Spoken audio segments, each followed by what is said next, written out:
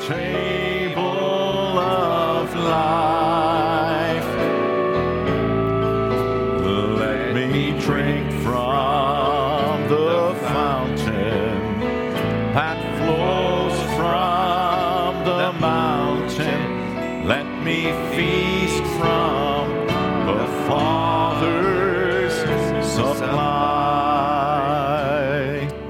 I'm glad the Lord has given us provision from which we can feed from. As we turn to our Bibles this morning, I'll ask you to go to the book of Deuteronomy, Deuteronomy chapter 32. Deuteronomy 32, we'll read from verse 7.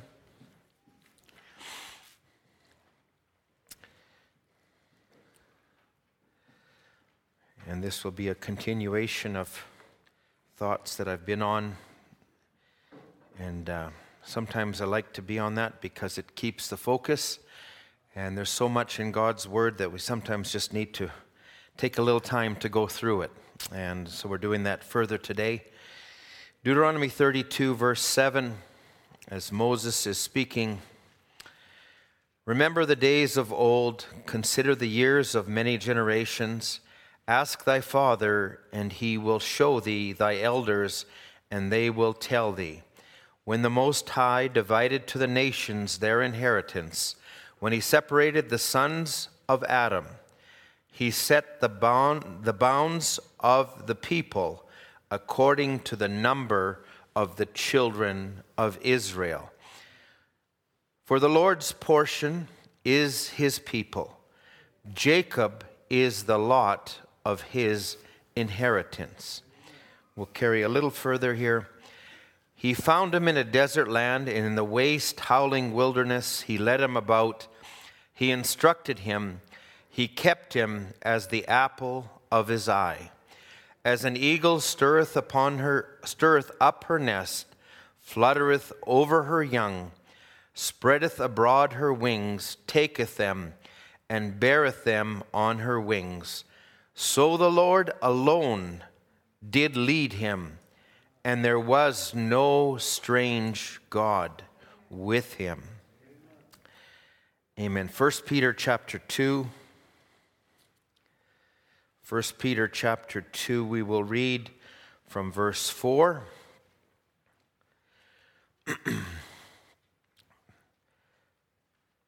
To whom coming as unto a living stone, disallowed indeed of men, but chosen of God and precious.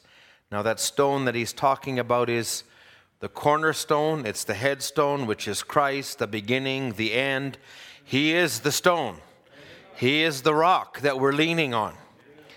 But now Peter makes this distinction. Now you also, as lively stones, are built up a spiritual house, a holy priesthood, to offer up spiritual sacrifices acceptable to God by Jesus Christ. Amen. We'll stop the reading there. Keep your finger in the scripture. Let's have a word of prayer. Heavenly Father, we're so grateful to have your word, Lord, and not just the word in letter form, but Lord, the word that's been opened to our understanding, the word that is in season throughout your great plan of redemption for the age that we're living in. Lord, we're thankful that we can look with open eyes. Blessed are our eyes, for they see. Lord, blessed are our ears, for they hear. Lord, may we not take it carnally. May we not just take it superficially, but may we be grateful this morning. And may we draw from this, Lord, as we sang the song, Lord, feed your children. Lord, that ability does not lie in man, but that ability is only through Christ. You are the one that gives us the bread of life. You are the one that feeds our souls. Lord, we're asking you this morning, feed us.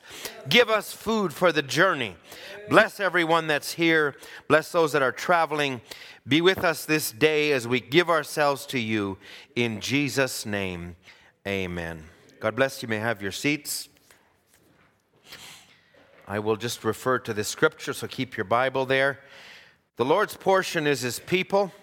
I'd like to speak today on anointed kings and priests. In verse 6 now, Peter just continuing on, wherefore it is also contained in the scripture, behold, I lay in Zion a chief cornerstone, elect and precious, and he that believeth on him shall not be confounded. Unto you therefore which believe, he is precious.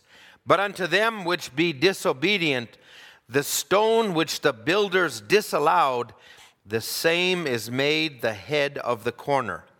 A stone of stumbling, a rock of offense, even to them which stumble at the word, being disobedient, whereunto also they were appointed. Now, Peter takes those few verses, but now he goes back to the thought from verse 5. But you, so there's people that will read what we're reading and will stumble at it. They will not see themselves. They will not find their place in it. But we're looking this morning to see not only Christ, but ourselves in Christ. So he says, but you are a chosen generation, a royal priesthood, a holy nation, a peculiar people, that you should show forth the praises of him who has called you out of darkness into his marvelous light. Let me just continue, verse 10. Which in times past were not a people, but now the people of God, which had not obtained mercy, but now have obtained mercy. It's wonderful to see that, but now I want to just carry this over a little further. But to see that, what should we then do? How should we act? How should we conduct ourselves? Verse 11, dearly beloved, I beseech you, as strangers and pilgrims, abstain from fleshly lusts which war against the soul, having your conversation honest among the Gentiles, whereas they speak against you as evildoers, they may by your good works which they shall behold glorify God in the day of visitation. There's more we could carry on, but we'll stop there. One more scripture, Revelations 5, verse 8.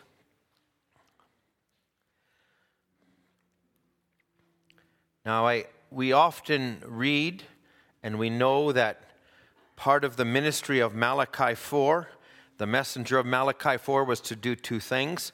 One, which is to turn the hearts of the children back to the faith of the fathers, but two, to be that which would unfold the thunders, which would give rapturing faith to a people. There's a quote for it, and I'm not going to try and repeat it because it's not coming to me as clean as I'd like right now.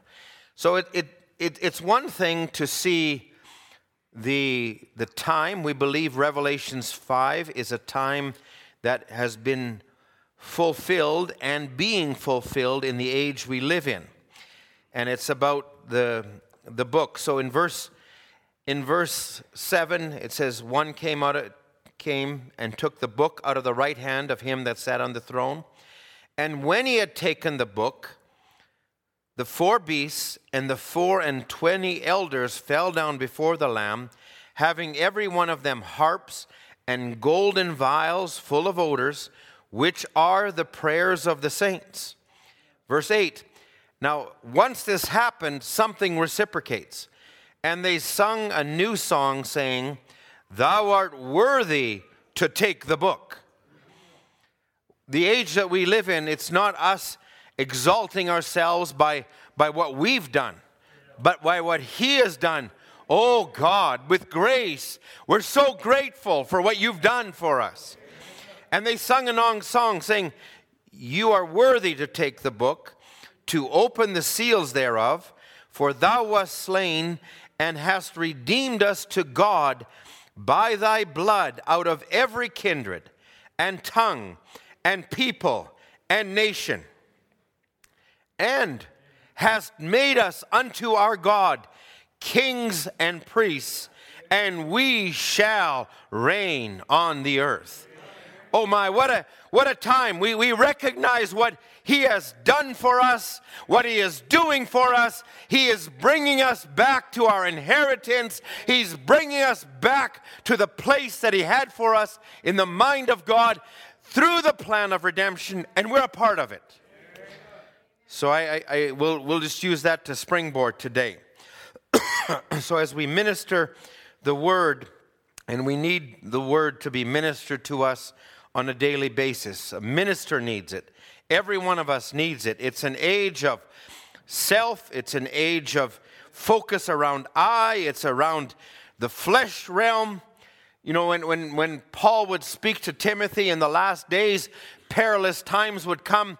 You would think he would speak about earthquakes and wars and famines, and those things are part of it. But he actually talks about the conduct of the people and the spirit world that we live in, and how they would not be lovers of God, but rather lovers of selves. And that's the perilous time that we live in. That's the world that's around us continually.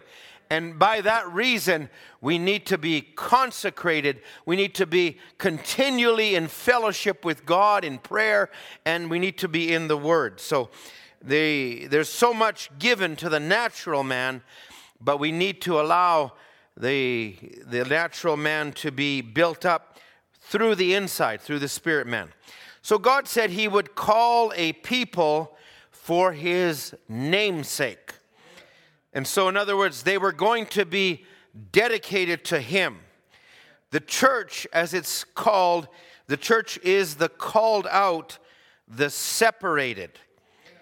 They will be a peculiar people. They will be zealous of good works.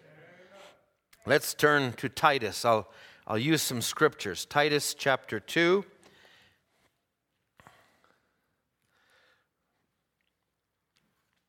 Titus chapter 2, reading from verse 11. For the grace of God that brings salvation has appeared to all men, teaching us, denying ungodliness and worldly lusts, we should live soberly, righteously, and godly in this present world. Brother Marian sang the song, Day Star, shine upon us. We are reflectors of something from another dimension, from another realm. We're not trying to manufacture it, but there's something inside of us. So now because that's inside of us, it presents a conduct. Looking for the blessed hope, the glorious appearing of the great God and our Savior Jesus Christ, who gave Himself for us, that He might redeem us from all iniquity and purify unto Himself a peculiar people, zealous of good works.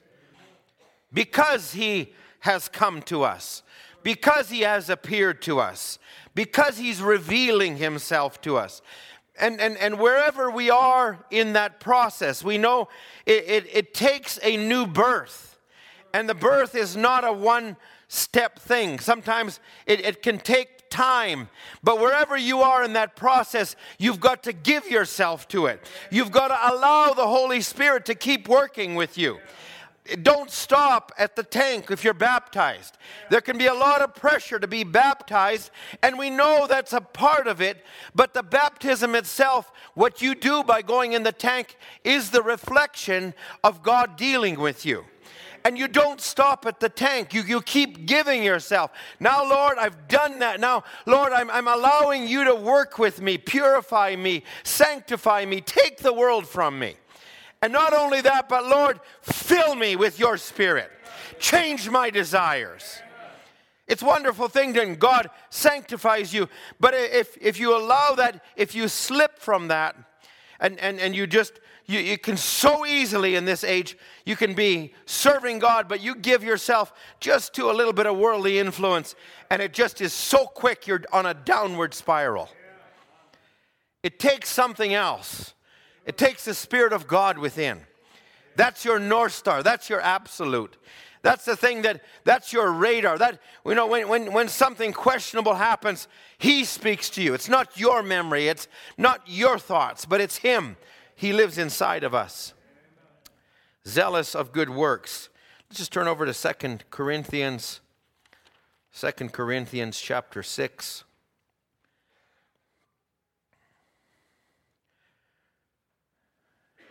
Paul is talking here about the temple of the living God. That sort of reciprocates what Peter was talking about in 2 Peter. Now Paul would say in verse 14, be not unequally yoked together with unbelievers. Now, it's one thing to be around unbelievers, and you can't help that. But now when it says being yoked, coming together and having strings attached and having those things, Paul said, don't do that. Don't be yoked with those things. It's unequal. He says, for what fellowship has righteousness with unrighteousness, and what communion has light with darkness? What concord has Christ with Belial? What part has he that believeth with an infidel? What agreement has the temple of God with idols? You are the temple of the living God. As God has said, I will dwell in them and walk in them, and I will be their God, and they shall be my people. Wherefore, now he goes right back to being unequally, come out from among them, be ye separate, saith the Lord, touch not any unclean thing, and I will receive you. Now, I believe these things need to be preached. I believe that we need to know what our conduct should be, because the devil is a master manipulator. He will cause us to see things as wishy-washy. And it's not so bad. It's not so bad to do this or to do that. But the more you're in the Word, the more you're in it, the more the Spirit in you draws you and separates you. I don't know, sometimes you might walk, and all of us walk. Sometimes there are times when we go through the motions. There's times when we don't feel God is close. And there's times we find ourselves and there's some slippage. You know, you're with believers or you're with unbelievers, and you're at work and somebody tells a joke, and maybe you find yourself, it's a little on the wrong side, and you found yourself laughing at it. And you said, Lord, how could I ever do that? And you find yourself being pulled by those things. There has to be a place where you come back and say, no, Lord, I'm yours. This temple is yours. I'm in the flesh, I'm in the world, but I'm not of the world. And so we need to do that. And I'll say, there's times when you come into the presence of God and you're in prayer and He deals with you, and maybe you're weeping and you're crying. And you know, Brother Brandon, I appreciated just the words you shared on your testimony the other day. And you're doing that. But when you come out from that, I'll tell you what, the world is, you don't want to go maybe where you were going before you entered that presence. I remember it years ago when we were at camp meetings at Michigan and Ann Arbor, and you know, you're around believers 24/7, and you're fellowshipping, and you know, you're in that presence for that whole time. And then you're saying your goodbyes Sunday afternoon, you're leaving, and I'm leaving, and you're just, oh, this is glorious. And now you come out into the freeways, and you're driving away. And I happen to be driving into Detroit, and Detroit's a big American city. And, you know, I'm just still living under the bliss. But the drivers that were behind me didn't know it, and they're honking their horn, and they're you know, shaking their fist as they go by you. And what did I do? You know, and I wasn't going fast enough or whatever. And all of a sudden I realized, this is not the world that I was just in. This is not the place I was just in. And in fact, I was 2 hours down the road, and I felt so downcast, you know, about where we were. And I stopped at a place to eat, and I just bowed my head, and I prayed, and I looked up, and I saw two brothers that were at the camp coming in. And it was like, oh, we hadn't seen each other for years. It was like, wow, somebody from another kingdom. Oh, it's real. Don't get comfortable in this world. Oh, hallelujah. I'm glad the Spirit of God is alive. It dwells in His people. Okay, where was I before I interrupted myself? So in verse 17, wherefore come out from them, be separate, saith the Lord, touch not any unclean thing. I will receive you, and I will be a father unto you, and you shall be my sons and daughters, saith the Lord God Almighty. You know, and there's much we could go, and let's just move a little further here, if I can. I want to just read from 1 John chapter 2. 1 John chapter 2. This is I'm gonna lead into this with a few scriptures, but I call this anointed kings and priests. So 1 John chapter 2, and before I read the ones I gave you, Ethan, I want to just go to verse 20, if I can. Now, John had given a warning about the Antichrist and the different spirits that are in the world, but he says in verse 20, but you have an unction from the Holy One, and you know all things. Now, if I can say it this way, because Satan parallels what God does in his own world. And we're living in a world where you can know all things, naturally speaking, from the tree of knowledge. And, you know, you used to have to go traveling and you'd take a map and you'd unfold the map and you're trying to figure out where you're going. And then, you know, to go somewhere, or to phone someone, you'd pick up a phone book and you'd flip through the phone book to find their number. You know, I mean, how did we ever do it? There's a brother, he knows it all. You know? But you know, now we've come into a world where everything is at your disposal with this device. And you want to find out where the restaurant is, you just plug it in and Maps tells you how far it is, if there's any traffic delays, if it's yellow or green or red, and you can find all of these things. It's at your disposal. You can find out where somebody's phone number is. You can search somebody online and find things. It's all right there. Now, the person themselves doesn't know that, but they have access to something that tells them all of that. They're connected into a system, and their device allows that. So is it with the kingdom of God. Do I remember all the scriptures? No, I don't. Do I remember all the types? No, I don't. But in the hour that I need them, I have an unction with the Holy Ghost, and He brings it to my remembrance, and I'm anointed with Him because I'm connected with Him. And as I'm connected with Him, it allows me, inspiration comes to me, discernment comes to me. And the more you're in that place, the more equipped you are to deal with things. It's not that we ourselves are something special or we have knowledge. No, there's a Spirit of God that is in man. And that Spirit gives you unction. That Spirit is an inspiration. I'm thankful it's that way. Now, if I go a little bit further, I won't read all of these things, but go down to verse 26. Paul says, these things have I written unto you concerning them that seduce you. And he says this in verse 27. But the anointing which you have received of Him abideth in you, and you need not that any man teach you. Now, before you go out on a limb on that, somebody says, well, there's my scripture. I'm justified. I've got everything I need within myself. No, the Bible dovetails together. Why would God put that in there and say, you have need of teachers? Why would He say then that you have to have these different gifts that dwell in the church? They're there for a reason. So, but it's also, if I can use the other scripture, well, it's just prophets and apostles and evangelists and teachers. You know, and you can make it so carnal that you take the spiritual aspect out of it.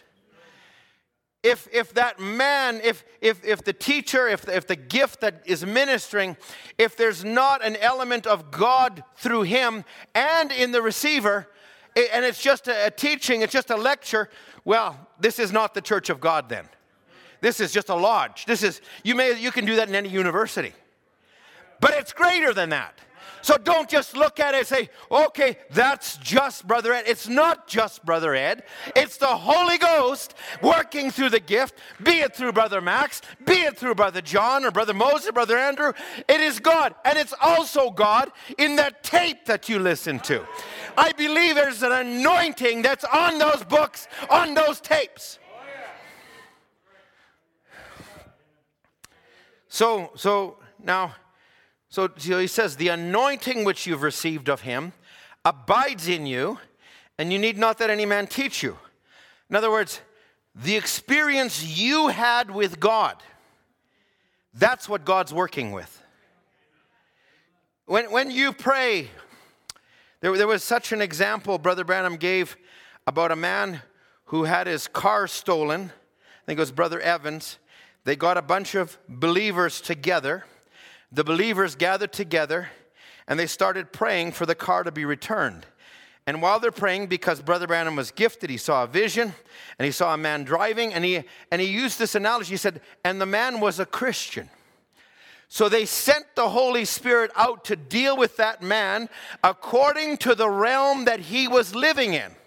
And because he was doing that, once that prayer went, it affected that man. And he said, you're doing wrong. And he began to be convicted.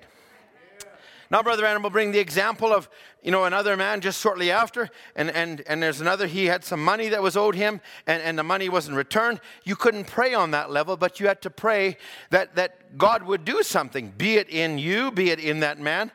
And many times, whatever you have, a lost loved one or you have a situation, you need to pray for God to deal with them on the level that they're at. And if it means praying, Lord, make them so miserable that they want you. And whatever it may be. Or Lord, you warm their heart to what they had before. And allow God to minister on that way. And sometimes we come in and say, thus saith the Lord, you shall do this. That just drives them further away. It's a spirit application. It's not just natural. You need the Spirit of God. Even those that have fallen away, Paul would say, you that are spiritual, go to him and be careful lest you be tempted. Be careful lest you would offend one of these ones. So who's doing all of this? It's the Holy Spirit. It's in him, it's in you, it's in me, it's in the one that's lost. You need to pray, Lord, move on them where they're at. I believe we can be more directed with our prayers. We can be more focused on our prayers. Lord, remember them. And I do that often. But I think we can go beyond that sometimes. We can go right to an intercessory level. I'm not going to say it right. Intercession. It's easier for me to say right at the moment. So I believe that we can be that. So what's a king and a priest? A king and a priest. So let's just take the priest because I'm focusing more on the priesthood today. A priesthood has got an anointing that intercedes between two parties. Okay? I won't have the time to get into Moses, but when Moses went up into the mountain and he's there with God, God speaks to Moses, tell the people such and such. Moses tells the people such and such, and he says, the people can't do such and such. He says, God, this is what the people say. And God intercedes, and it's a dialogue back and forth. Sometimes as a head of home, you are the priest of your home. And as the priest of your home, you need to be able to look and enact things that help. And not every situation is the same. The nature of one child is different. The nature of the influence is coming into the home. I'm hardly getting to my subject, but that's okay because I want to bring a couple of things. I was talking to my wife about this yesterday as we were speaking. And we're all familiar with the quote, apply the token. Well, we think apply the token is, thou shalt not do this, thou shalt not do that, and you must believe this, and you must. That's not applying the token. Brother Branham says, apply it with an atmosphere, in consideration. Don't just take the natural application of that. It's a spiritual application. Now, questions and answers, 1964. Brother Branham, what what activities should our pre-teen children participate in? And also, how should we go about helping them select their associates? That's a good question. Sometimes you're at wit's end. Here is something that is practical for every home. Keep them in Christian company as long as you possibly can. If it's a girl, keep her with Christian girls. If it's Christian boys, vice versa. Now, he said, if it's a girl, keep her with Christian brethren. He said, no, girls. Okay? If it's a boy, with boys. Does that mean there's no mixing? No, but it's not just isolated. Now, if she's old enough to go with a boy, see that she keeps with the right kind of boy. Discourage her to do otherwise. Now, there's a difference in discouraging versus laying down the law. Thou shalt not. Well, that'll probably drive them further away. Discourage them and say, so-and-so, but there's better. Look at the long picture. You use your wisdom. You begin to apply it. The example Brother Branham had of him and Sister Mita with Rebecca as she was getting to be a teenager, and she wouldn't just listen to them as parent to child anymore. He said now Sister Mita was distraught, and it had to do with going over to a friend's house and playing the wrong kind of music. Now, Brother Branham would say, and Sister Mita was all distraught, and Brother Branham got her together. He says, now, we've raised her as our daughter, but we can't apply that anymore. You need to be a friend to her now. Now, these things don't just happen. You need the Spirit of Christ. And you need to rely on God to work in His pattern. Is this all right this morning? I think it's important.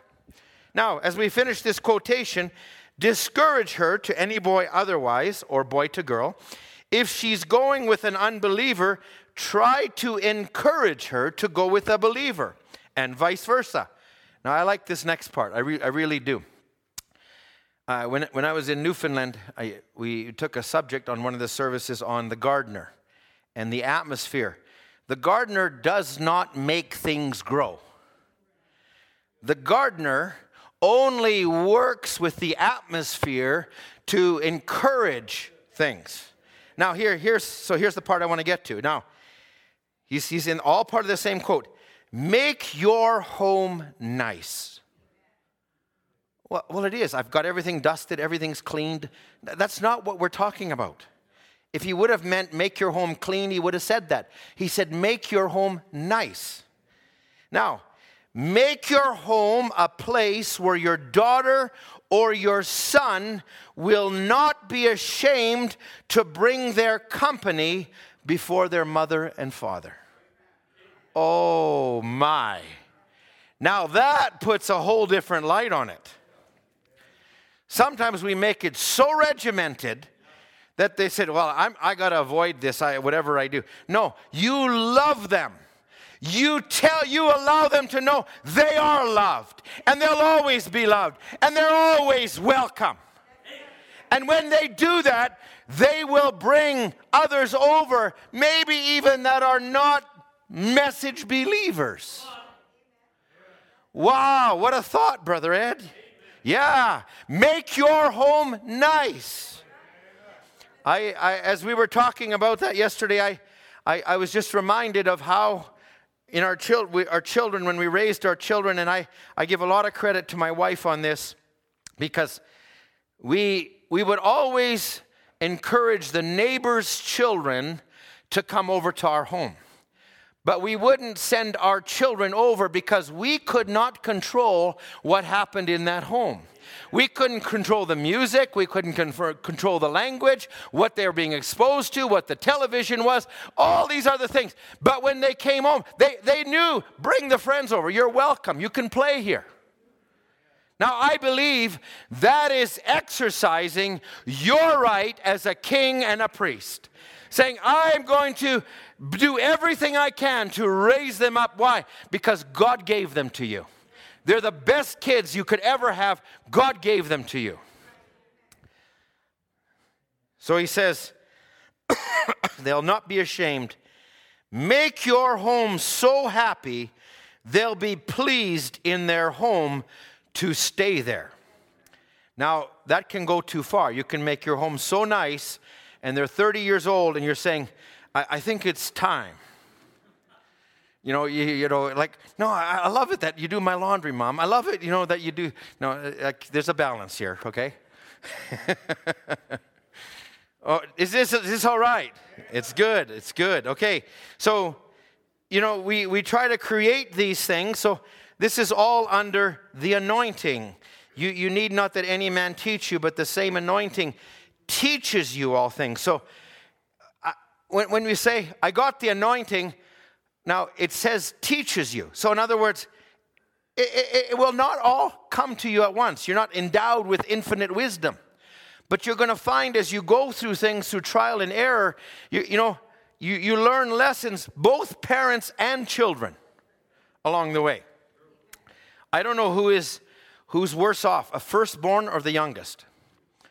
The firstborn, it's a little bit of trial and error. I've never been a parent before. The youngest, well, I've learned from this and this and this, and now you better watch out. No, I think, and it can be the vice versa. It says, I was too hard on this. I'll just go easy on this. No, I'll tell you what, we're learning all the time as we go through. Not one of us has got it all together. Oh, I thank God for the Spirit of God. I thank God for the message of the hour. I thank God in Laodicea, when children are running rampant, we can have our homes in order, and it doesn't have to be a military camp. I believe it can be a happy place, a nice place. Is that okay? Okay, this is just the little injection on a level. I'm going to need you to go with me a little bit as I now just kind of get to the part I wanted to springboard from. Let me go directly there. Let's go to Genesis 27. Genesis 27.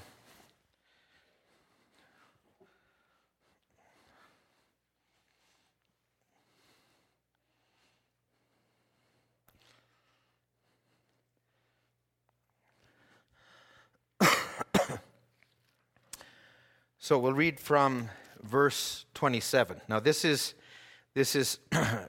picking up, and I'm trying to make it a little bit of a distinction between natural and spiritual here, because in everything there's a natural part. Sometimes we can take the message purely natural. Okay, this is the church, this is the building, this is the deacon, this is our. Okay, got it. It's all done, and this is what I got to do. But we need more than that. We need a spiritual application here too.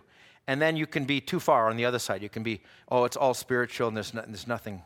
Well, there's a little bit of both. So we're going to Genesis 27, verse 27. Now this is when Isaac is going to give a blessing to what he thinks is his eldest son. Now, this would be natural for the eldest son to inherit the blessing. But Jacob, he comes in. Now, remember, God dealt with Rebekah and told her the two sons. He spoke to her, the elder will serve the younger. And so she knew that. And along the way, there were some things that happened. There was Esau, although he was a good man, and I'll share something with you in a moment, but yet he didn't have that something inside that Jacob had. He did things outwardly just nice, but on the inside, he did not have an attitude towards the birthright. He disrespected it. He didn't think that's what good does that do me? And I'll say this, I think the seed of God are endowed with some things that maybe even God deals with you prior to conversion. That you found you couldn't do this, you couldn't say that. And I don't make that a rule, but there's something inside. So now Jacob comes near to Isaac in verse 27, and he came near and he kissed him, and he smelled the smell of his raiment and blessed him and said, "See, the smell of my son is the smell of the field which the Lord has blessed." Now he pronounces the blessing on Jacob. "Therefore God give thee of the dew of heaven and the fatness of the earth and plenty of corn and wine." So this is a blessing. Now he's somewhat blind, he couldn't see, and he's doing this. Now naturally, if he would have known this wasn't, he would never have given this blessing. But God allowed this to be to fulfill God's purpose. So he says, "The Lord give thee the dew of heaven, the fatness of the earth, plenty of corn and wine." And now this is the part that is reserved for the elder. "Let people serve thee. Let nations bow down to thee. Be Lord over thy brethren, and let thy mother's sons bow down to thee. Cursed be everyone that curseth thee, and blessed be he that blesseth thee." The same blessing that God gave to Abraham, now Abraham's seed, Isaac, is giving to the generation to spawn them. Beyond that. So he gives this blessing. Now, we find right after this, then Esau comes in, and he's coming to give the blessing.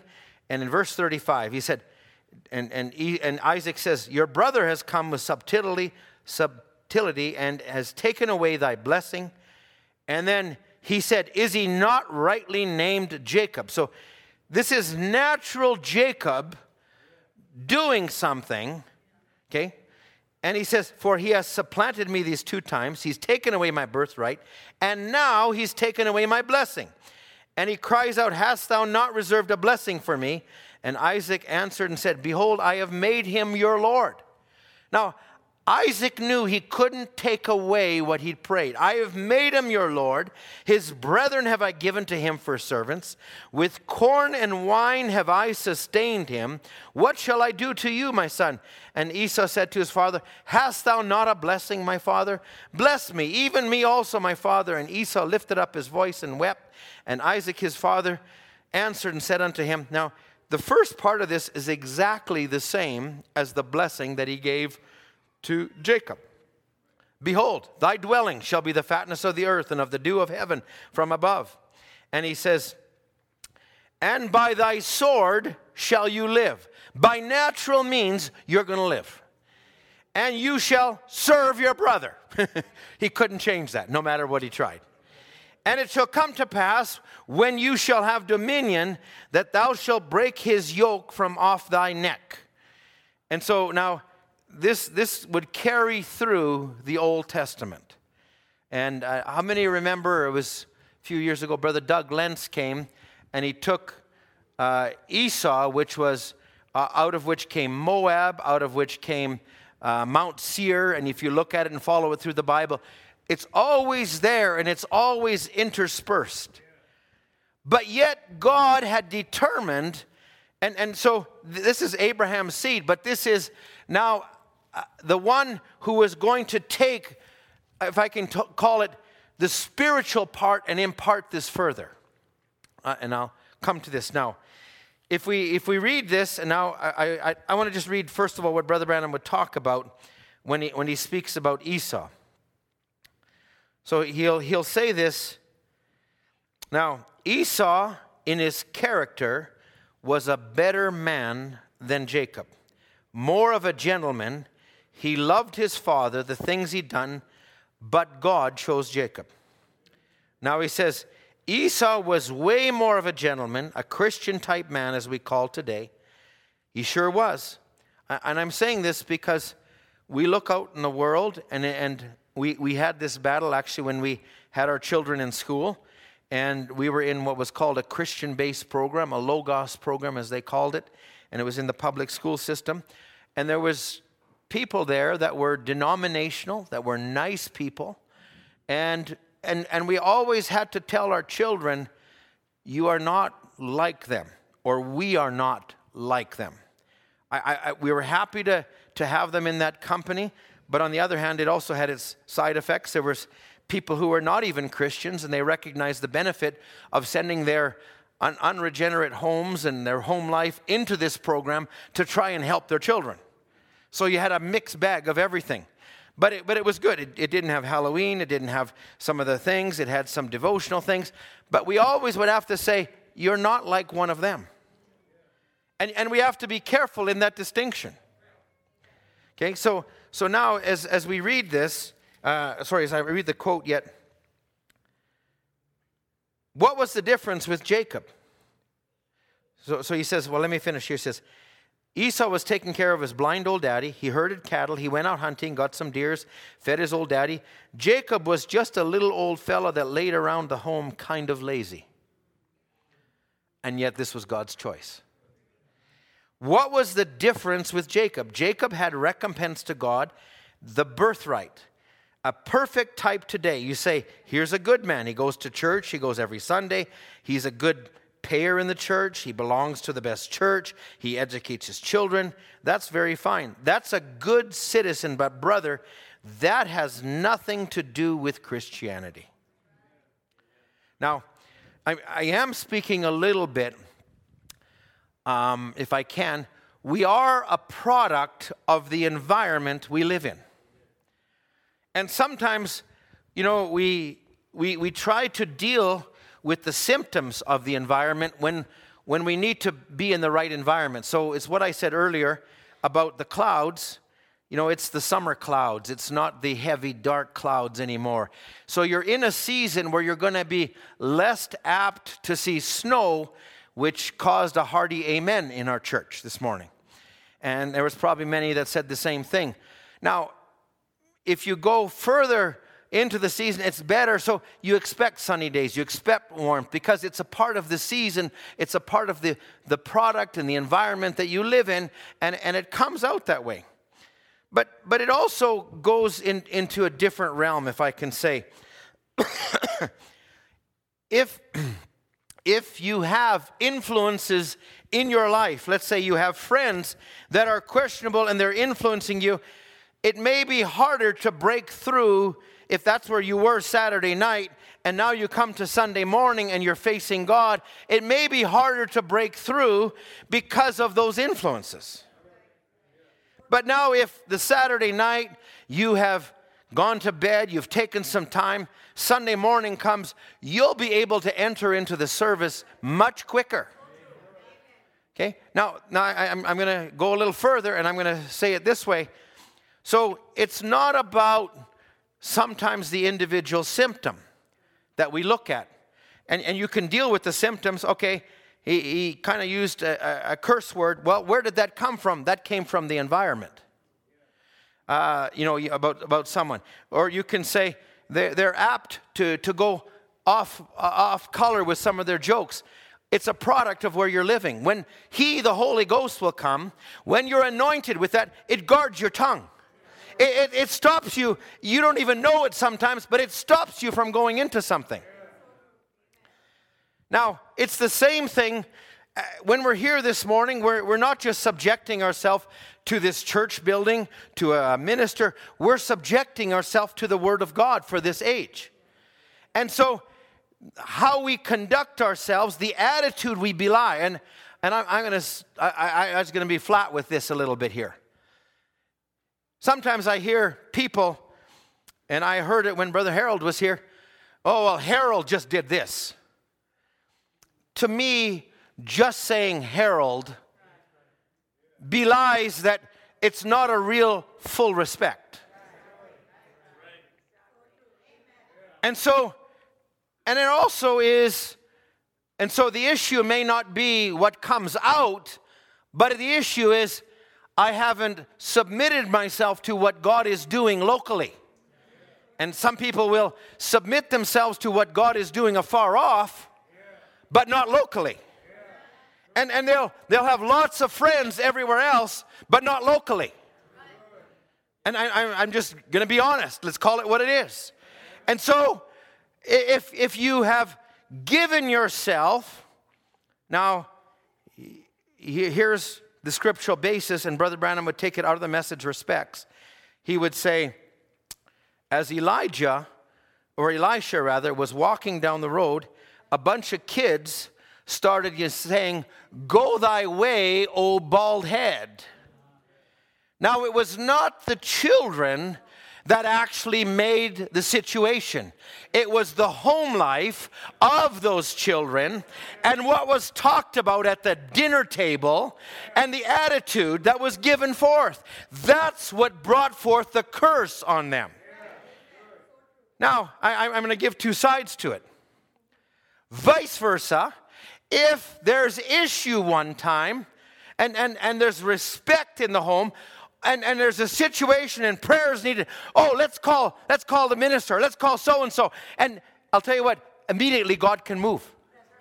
Because you've submitted yourself to the condition that's required. Vice versa, you can be, and Brother Branham would say, there's always natural and there's always spiritual. So in any group, there is believers, there is make-believers, and there's unbelievers. But the spirit of unbelief always persecutes the spirit of God. So sometimes it can raise up even amongst youth. And somebody who is not fully under subjection can make an offhand remark about somebody who's giving themselves to God. Oh, he's always worshiping that way. And you make fun of it. Be careful. And I would say, you're better to keep quiet than you are to say something. And I'm saying this, if you can't respect a person, respect the office that they hold, or respect that they're in church. And maybe, and by the same token, you don't just go slamming somebody that does that, but you teach them, okay, listen, you might not understand how they react when the Holy Ghost comes on them, but give respect to it. And don't make fun of it. And don't mock it, because that sets you down a wrong course. So I'm saying this, and we need to all have grace with one another. And if somebody's not there, don't just go off on the rails with them. Let's bring everybody up. Let's come higher. Let's bring everybody into one atmosphere, forbearing one another and helping one another and helping those in our home and in our assembly that are not there yet. Make an atmosphere that they can grow. Teach them respect. Teach these things. Okay, I'm going into some things that may be personal, but that's what we need to do. I believe that's what we need. And if I'm being very polite today, and I'm just saying that nicely, and I have to be who I am. But on the other hand, I also need to say things for what they are. So now, Jacob was the nicer guy. So he was the one who did this. Esau was the one that was the nicer guy. And I appreciate that some of you look at me with quizzical looks, then I think, okay, what did I say? The other day when we had the ministers here and I was handing the mic to everybody, and then after I took it back, I started speaking, and I was doing that a few times, and I caught myself, and I said, well, I don't need to do that. Actually, I can just put this down because I got this. And then I had somebody who was very nice and polite says, P.S., you don't need to have two mics. Especially if you sing. Okay, anyway, they didn't say that. I said that. Okay, it's good to be true. Okay, now I'm saying all of this because there's a spirit world that's around us, okay? And in that spirit world, and I'm not going to go into this fully today, but there is, as the Bible called, the seven spirits that went out from God. In that spirit world, there is cherubims, and there are 4 anointings, and they were identified with different things. And they're always there, but at a time and a season, God brings them into play. And you want to work with what God is working with. So I'm saying this. There is the Spirit of God in its many forms that it's working, but there is also the spirit of the devil, which is the spirit of Antichrist, and it's also there. So we can't just look at things naturally. So I'm saying, if it was up to Isaac, he would have blessed Esau, but God had him go beyond that, and he also endowed him with the ability to recognize, I didn't do this, God did this. And I'll accept what God did, even though it's contrary to my thinking. You say, how does that play into it, Brother Ed? Well, it's the same way. Samuel, a prophet, a man who is with God all the time, and he's told of God, go to the house of Jesse and anoint the next king. So as he's going, and he's saying, oh, here's the eldest, and God says to him, that's not the one. Oh, that was the one I thought. And then he keeps going down the line, and he realizes out of all these sons, there's not one, even though he would have picked one by himself. And he said, isn't there one more? Oh, there's one more. He's in the field. His name's David. Well, that was God's choice. Now, so we want to see, what is God doing, not just what we see. And all the prophets, they were a part of God, but they were not the fullness of God. And so we are continually looking for God to fulfill His word. So this actually happened as well when Jacob, so it happened to Isaac, but it actually happened to Jacob years down the road when Joseph was in Egypt and he was there, and then he revealed himself to his brethren, and Jacob is coming back, and now Jacob is going to anoint Joseph's 2 sons. And there's Manasseh and there's Ephraim, and now he's going to anoint them. And as he anoints them and he lays his hands, he does this. Because the right hand was the anointing that would go to the elder one. And Joseph sees it. Joseph, a type of Christ. And he says, but he wasn't the full type of Christ. And Joseph, he sees it. He says, don't do that, Father. And he says, I can't help it. God crossed my hands. So we are not just looking at things naturally, we are looking at things spiritually. So and I say this as I just move into this next thing. So once Isaac blessed Jacob, he couldn't take that back. And it also, Esau had already started to, as Lot did, pitch his tent towards Sodom. Esau began to go and look at the women of the Canaanites.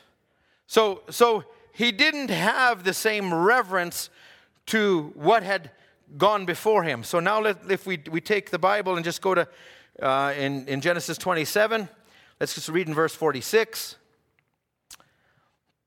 And Rebekah said to Isaac, I am weary of my life because of the daughters of Heth. In other words, the ones that Esau joined himself to. If Jacob take a wife of the daughters of Heth, such as these, which are of the daughters of the land, what good shall my life do me? Now in chapter 28, verse 1. Now, Isaac, he knows what happened. He hears what Rebekah's saying. He can't take it back, but now he's on board with what God's doing.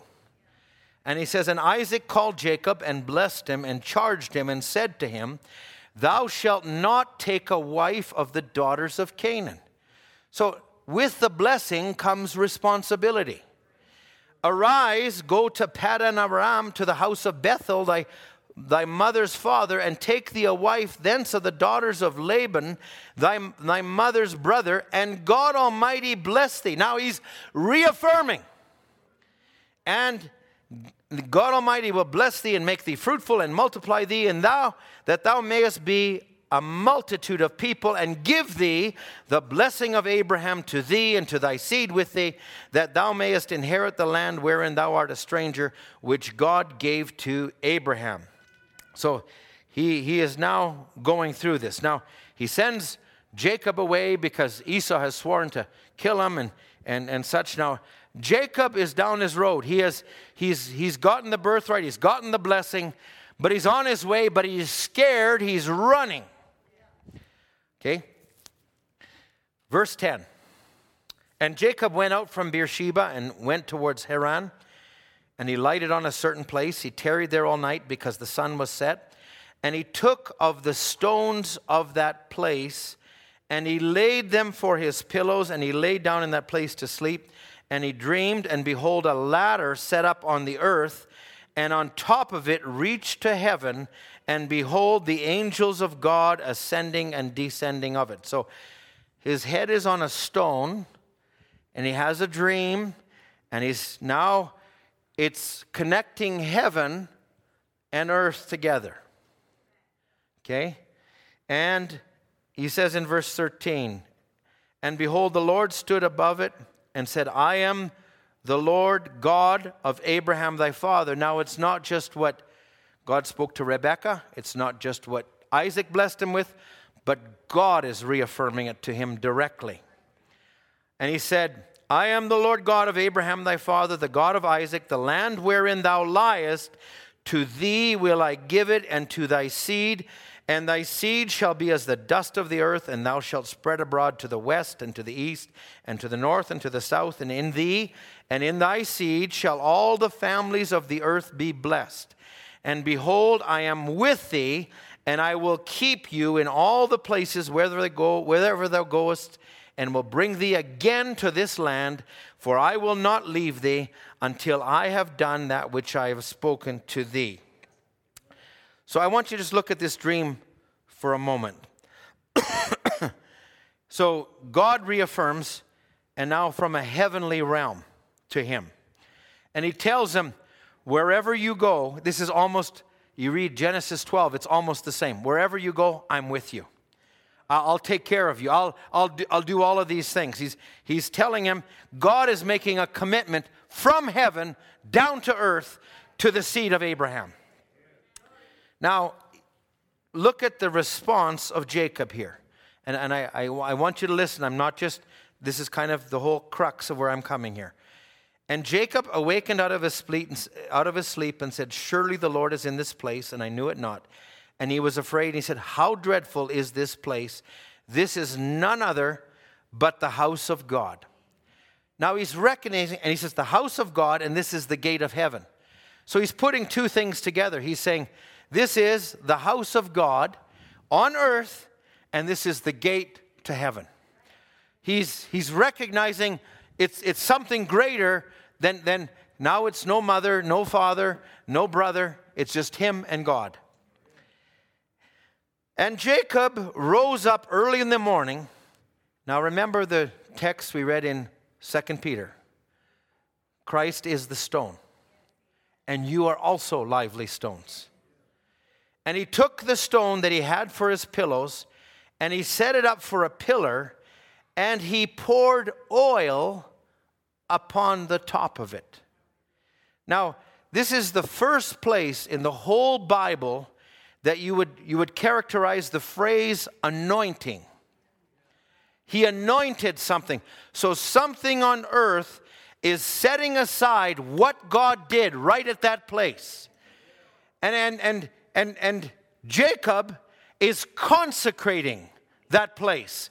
It's a stone, it's oil, it's an anointing. And now look at his words. Because now he's making an identification and a consecration. Nobody told him. There was no handbook how to do this. But this is now God coming to this vessel. And he called the name of that place Bethel, the house of God's bread. And what did Peter say? You are God's house. And he says now, but the name of the city was called Luz at first. And Jacob vowed a vow and said, if God be with me and will keep me in this way that I go and will give me bread to eat and raiment to put on, so that I may come to my father's house, so that I may come again to my father's house in peace, then shall the Lord be my God. And this stone which I have set for a pillar shall be God's house, and all that thou shalt give me, I will surely give the tenth unto thee. Now just go back for a moment, and I want to catch you. So give the 10th. Well, that's exactly what his father Abraham did. And Jacob is saying, he's identifying himself now by works, not just by historical reference, but now this time and place. So first of all, he's got the birthright, he's got the blessing, but now there's an anointing that's coming on him. Okay, now the anointing is for what? To fulfill the purpose that God has ordained for him. So number one, he consecrates himself. Number two is a purpose. Number three, he said, there will be an end. I will come back here again. And there's an anointing. So Bethel is the place. The anointing is the thing. And that anointing went everywhere with him. Now, he walked out of the land he was supposed to go on, but the anointing remained. The anointing was upon him. He was predestinated by God to fulfill a certain purpose. Anointing is for service. Anointing is for purpose. Anointing is something that needs to be made known, and you're distinguishing it. So, where are we at? Okay, let me take a few scriptures quickly. Exodus 29.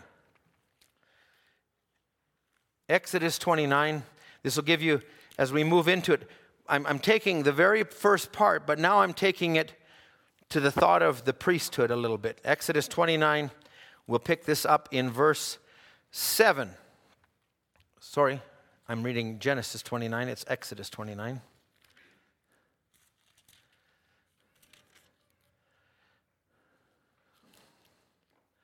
So it says, now here Moses is talking about the dedication of the priesthood. Verse 7, you shall then take, after they have all their garments, everything is all together, the tabernacle, everything. Now you shall take the anointing oil, pour it on his head and anoint him, and you shall bring his sons and put coats upon them, and you shall gird them with girdles, Aaron and his sons, and put bonnets on them, and the priest's office shall be theirs for a perpetual statute, and you shall consecrate Aaron and his sons, and you shall cause a bullock to be brought before the tabernacle of the congregation, and Aaron and his sons shall put their hands on the head of the bullock. And so we'll stop there. I've gone a little further. So there's an anointing. Now the priest was one that was set aside. And I'm not going to go into everything. I could do this, but he's set aside and he's given an anointing for service. Now you drop down to verse 35. And he says, and thus shall you do unto Aaron and to his sons according to all things that I've commanded thee. 7 days you shall consecrate them, and you shall offer every day a bullock for a sin offering for an atonement. You shall cleanse the altar when thou hast made an atonement for it, and thou shalt anoint it to sanctify it. So there's an anointing actually that was sprinkled on the tabernacle, on the vessels, but it was also on the priests. 7 days shalt thou make an atonement for the altar and sanctify it, and it shall be an altar most holy. Whosoever toucheth the altar shall be holy. And he just goes into it. And in verse 42, just drop down to there. This shall be a continual burnt offering through your generations at the door of the tabernacle of the congregation before the Lord, where I will meet you to speak there unto thee. And there I will meet with the children of Israel, and the tabernacle shall be sanctified by my glory, and I will sanctify the tabernacle of the congregation and the altar, and I will sanctify also both Aaron and his sons to minister to me in the priest's office, and I will dwell among the children of Israel and will be their God. And they shall know I am the Lord their God that brought them forth out of the land of Egypt, that I may dwell with them. I am the Lord their God. Now, we take all of this, and if I can, I feel like I'm, okay, I'll just try and be brief with a couple of these comments. Brother Branham would talk, and he would say, this is in, let me read this one first. he's talking about David. And he says, now David, he says, every David sitting here tonight, you're positionally in Christ. God has confirmed it. There's an election, there's a calling, there's an anointing, and there's a placing. He elected you and he called you. He elected and called you. Then he anointed you with the Holy Spirit, and now he's placed you in the body of Christ. Each one of these are David's. Now, he's talking about the adoption. This is in the great warrior David. He was adopted into a family. His name on the check was as good as his daddy's. And he says, and what God had done, the reason we see these things, we see the promises of God. We see it in the Word of God. God has begun, in my humble opinion, to adopting his sons. He's positionally placing them one to one side, giving them a certain ministry, anointing them for that purpose, and sending them out. Watch what happens. So this is God's program. He elects, he calls, and he anoints. Now, I need to read one more, and this will be in Exodus 30 and verse 22. I won't read all of this because there's more here than I can. But if you wanted to read from 22 to 33, and I'm making a distinction here, but we'll just start from in verse, he talks about how you make the oil. I'll summarize this from verses 22 to 25. This oil is made like of so much of this, so much of this, so much of this, and it shall be a holy anointing oil. And you anoint the tabernacle of the congregation. Then he talks about the table, the candlestick, the vessels. You'll sanctify all of these things. Verse 30. And you shall anoint Aaron and his sons and consecrate them, that they may minister unto me in the priest's office. And thou shalt speak to the children of Israel, this shall be a holy anointing oil unto me through your generations. Now he's saying there's specifics on how he's doing with, what he's dealing with. In verse 32, upon man's flesh it shall not be poured, neither shall you make anything like it after the composition of it. It is holy, it shall be holy to you. Whosoever compoundeth anything like it or puts it on a stranger, they'll be cut off. So this oil was an anointing reserved for people. Now, this will be part of the service next Sunday, but he would, if I can make this distinction, say, there's an anointing that's falling on the earth today. It falls on all flesh. And so it causes all people to do certain things. But there's an anointing that's reserved for the people of God. There's an anointing reserved for the bride. And it's not an anointing that falls on the flesh or it falls on the spirit realm, but it falls on the soul to cause you to fulfill the word of God. You're not just there. The anointing is not just so I can shout and dance and do all those things. That's wonderful. That's the blessings of God.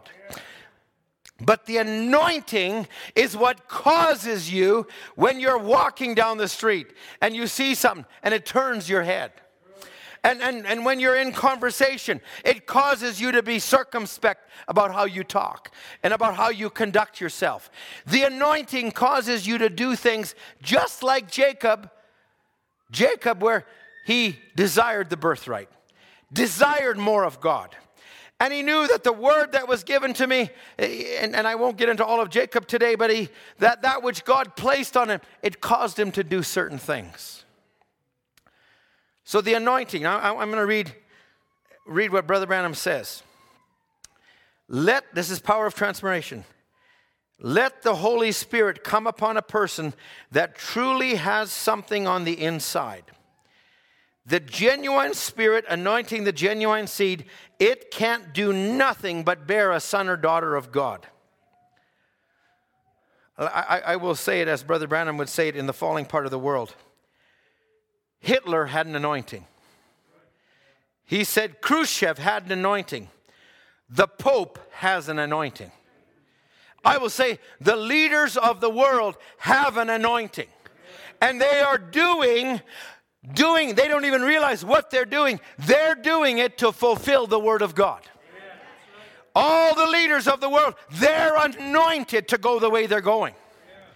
But there is also a religious, because what's coming together under the gray horse ride is political powers, it is demon powers, and it is religious powers. So there's also an anointing on the religious realm, and there was an anointing that was on even Esau, that he could be a good man and do good works, but he had no trouble going and marrying any old wife. He had no trouble giving up something. I will say, that's not the anointing the bride is under. The bride is under an anointing, say, this is holy. I am here for God. The things that I've been given, they're in my charge, they're in my place. I'm here for God. Now, in this, Brother Branham will also say, and if I can just say this is a product of the atmosphere we live in. If you're not in prayer, if you're not in the Word, if you're not in a place where you're walking with God, it's easy for you to be drifting into something else. It's easy for corrupt communication to come out of your mouth. It's easy for you to not be able to discern the right thing. But if you are in the Word and you are giving yourself and you are allowing God to speak to you, there's things that come out and you don't even know why. And you say, I don't know, I can't go that way. I got to go this way, even though you don't understand it up here. That anointing is what we need to give ourselves to. That anointing is what the priesthood of this day is under. It's to fulfill all the Word of God. We've heard a lot in the last few services about the final runners and the baton is being cast. And as Brother Max so aptly spoke to the young people, the work is not over. The anointing that was on Brother Branham, it actually carries on. It carries on to another group of ministers, and not just ministers, but people who believe. And it carries on until the purpose of God is finished.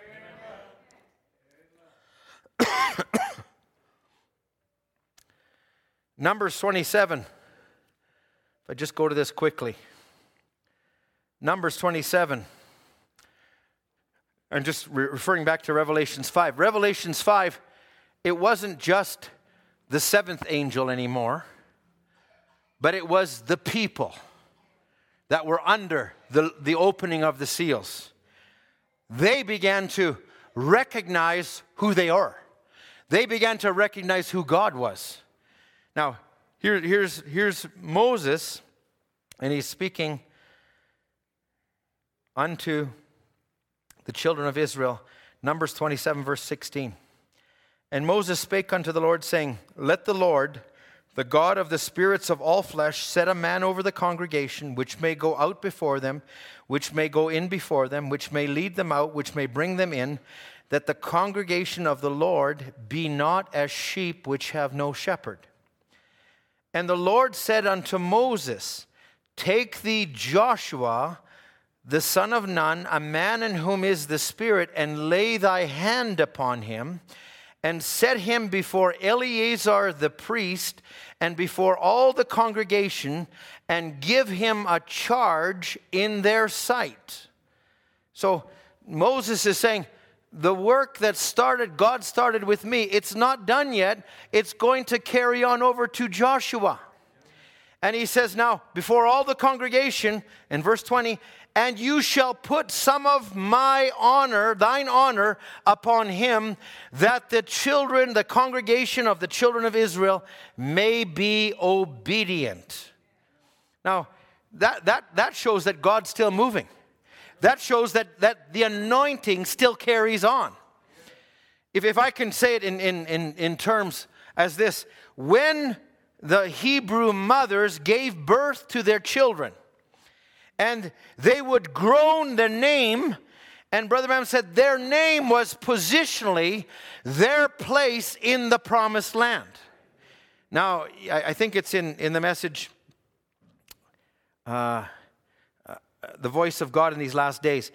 And it's in that message, and Brother Branham said, so that inspiration that was on the Hebrew mothers years down the road, and it was Moses who gave them their place, but it was Joshua who was anointed to bring them into their place. So the anointing carried on down. The anointing did not stop at the Hebrew mothers. It didn't stop at Moses. It didn't stop at Brother Branham, if I can inject that. It doesn't stop until they get into their place. So that you if you want to, just somewhere between now and next Sunday, if you want to read the two places where the tribes of Israel are blessed, I think it's in Genesis chapter 49, you see Moses blessing the 12 tribes of Israel, but he speaks in very much a natural way. He says, Reuben, you're unstable as water. You're the firstborn, but you defiled the bed. Wow, what a blessing. Are you glad that God has not blessed you according to your natural man?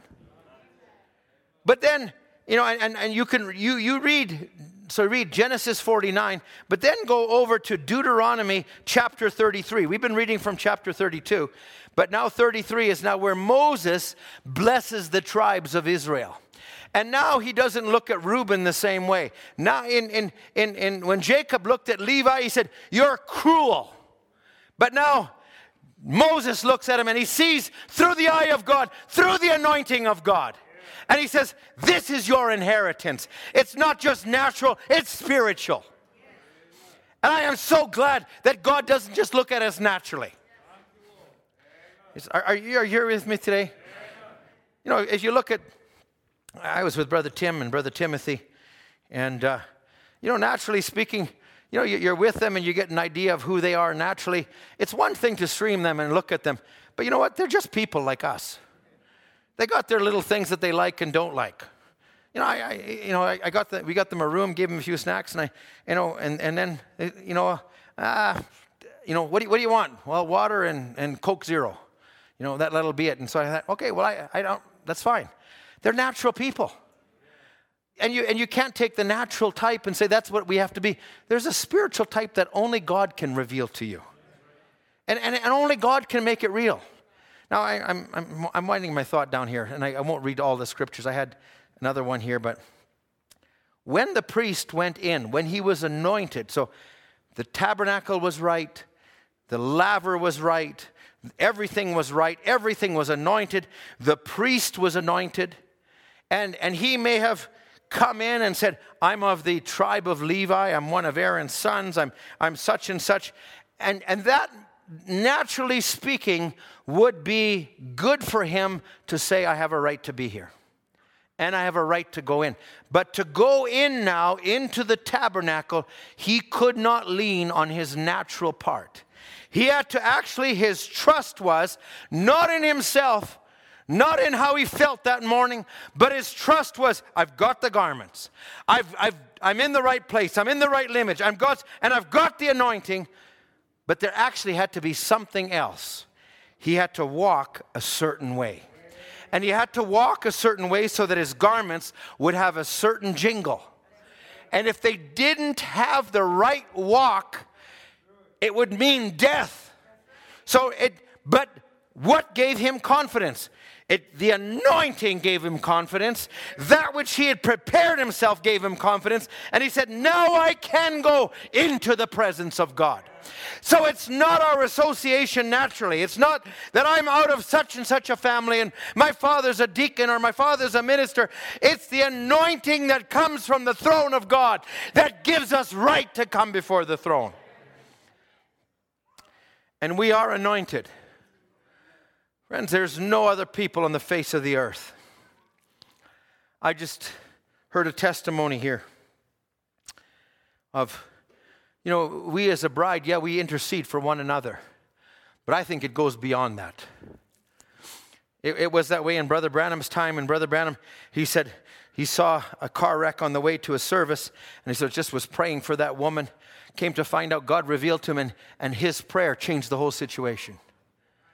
Sometimes you come across something, you're a priest. you can make a difference in somebody's life. We're going to reign on the earth. What are we going to reign over? One another? No, we're going to reign over those that don't have the position we have now. There'll be people that will be in the city. There'll be people that are outside the city. But we are kings and priests. We've been called to a high calling. I say I want to walk in that calling. If God ordained me, listen, if God hasn't ordained someone to it, you can try all you want and you'll never make it. But if you've been ordained to it, give yourself to it. Don't allow yourself just to be haphazard in your walk. Say, Lord, if I can pray, I want to know that you're hearing my prayer. I don't want to be thinking, okay, I was speeding this morning. I talked badly to my wife. I listened to some wrong words, and I feel filthy and clean. And you don't want that all over your head when you have to pray for someone. You say, does that matter? Yeah, it does. It mattered to Brother Branham. He could not pray for a child after he had told his wife what we would call a half lie. Let's be true. Let's be honest. Let's be real Christians. The anointing that we're under. I'll just conclude with this quote, and then musicians, you can come already, if you will, please. Brother Branham would say, doing God a service without doing his will. We are coming closer to a razor edge between right and wrong. Remember, it'll fall on one or the other side. It's got to be every word, not just almost every word, but every word. The Antichrist anointing is so perfectly, it would deceive the elect, the very elected. They'll fall on the wrong side if they don't watch it. Watch it. Be careful. And because he's coming out of the Pentecost, we're not living in a Pentecostal age. We've passed that age. So it's not just, well, they're there, they're churches, they're anointed. They are anointed, but they're not anointed as we are. We're under a different anointing. I would just, if I conclude with this one thing, and this is just what I made reference to earlier. It's about the token. There's a natural part. You don't have things in your home. You get them out. You clean out the trash, as Brother Branham would say. But here's the other part. You can just play something softly, if you will. Apply it. Create that atmosphere around you. They will just drop right into it. There you are. If you've got the token, create a spirit around you of power that when you walk, people know that you're a Christian. They love for you to say something to them. Brother Mark, I think you and I were talking, and you meet different brothers. And it's about this man, and talking at the time of COVID, talking about the Catholic Church and some of the things. And he had questions. And he said, I wanted to ask you. Why would he want to ask Brother Mark? Because there's something around Brother Mark. Why would people, when people are have a need in prayer, why do they come to you? Because there's something around you. I wasn't serving God as a young man. I was far from it. But I knew if I had a test that day, before I left the house, I made sure to tell my mom. I said, Mom, I've got a test today. And she would answer, I'll be praying for you. I'll tell you, there is something. She has a place with God. And I said, I'm glad that I can step into that place. Friends, we are that place. For much of the world, we are that place. Fathers, mothers, for your home, you are that place. For those that are lost, you are that place. Those that are backslidden, you are that place. Just keep living your life. Keep the token before you.